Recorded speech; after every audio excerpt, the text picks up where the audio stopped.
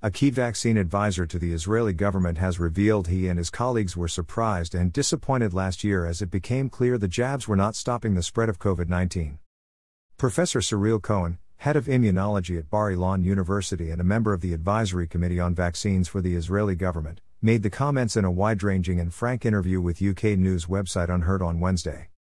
Israel, with a population of just 9.4 million, led the world in vaccination against COVID-19 early, starting its rollout in December 2020.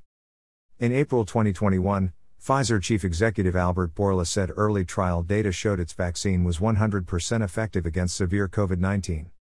Did you expect the vaccines to be better at preventing transmission than they were? Host Freddie Sayers asked Professor Cohen. Yes, especially based on what we had seen in March. In April, he replied.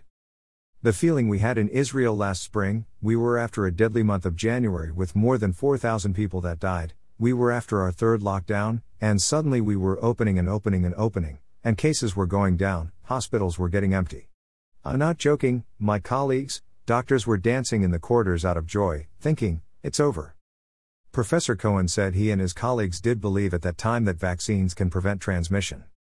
What we believed is that vaccines can prevent transmission perhaps shortly after being administered, but not over a long period of time, and therefore yes, we were surprised to discover at the end of the day that no, the vaccines are not protecting us, they are not causing what we call sterilizing immunity, he said. Health officials in countries including Australia now say that although the vaccines do not prevent the spread of COVID-19, they reduce the severity of the disease and so ease the strain on hospitals.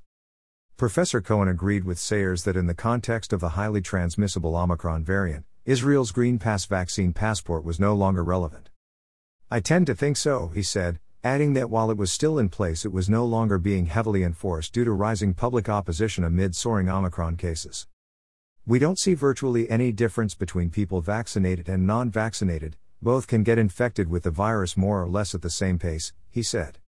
We have to look at the future. We need better vaccines to prevent transmission. His comments come after a leading Israeli immunologist slammed the government's pandemic response over the past 2 years. Writing for N12 News, Professor Ehud Qimron, head of microbiology and immunology at Tel Aviv University, called on the Israeli Ministry of Health to admit failure. You refuse to admit that the vaccinated are contagious despite the observations, he wrote. Based on this, you hope to achieve herd immunity by vaccination, and you failed in that as well. More than 80% of Israeli adults have now received 2 doses of a COVID-19 vaccine, and more than half have received a booster. Israel said last month it intends to begin rolling out a 4th shot to combat Omicron, despite a lack of scientific evidence on its impact. Tens of thousands of new cases are being reported each day, overwhelming testing services. Prime Minister Naftali Bennett has warned the current Omicron wave could see up to 4 million people, or 40% of the population infected. Since the start of the pandemic, Israel has recorded just over 2 million cases and 8,362 deaths. Earlier this week, Israeli researchers said preliminary data from a study of more than 270 medical workers showed even a 4th dose was not good enough to prevent Omicron. Meanwhile, a South African study investigating the first documented breakthrough cases of the new variant in people who had received boosters, published in The Lancet on Tuesday, concluded that booster shots of mRNA vaccines failed to block Omicron.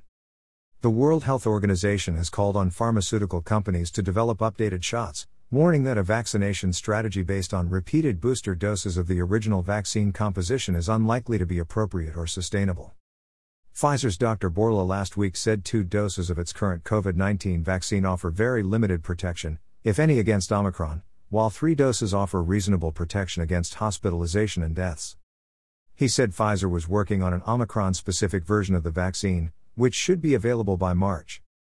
Moderna is also working on an updated version of its vaccine, set to be introduced later this year.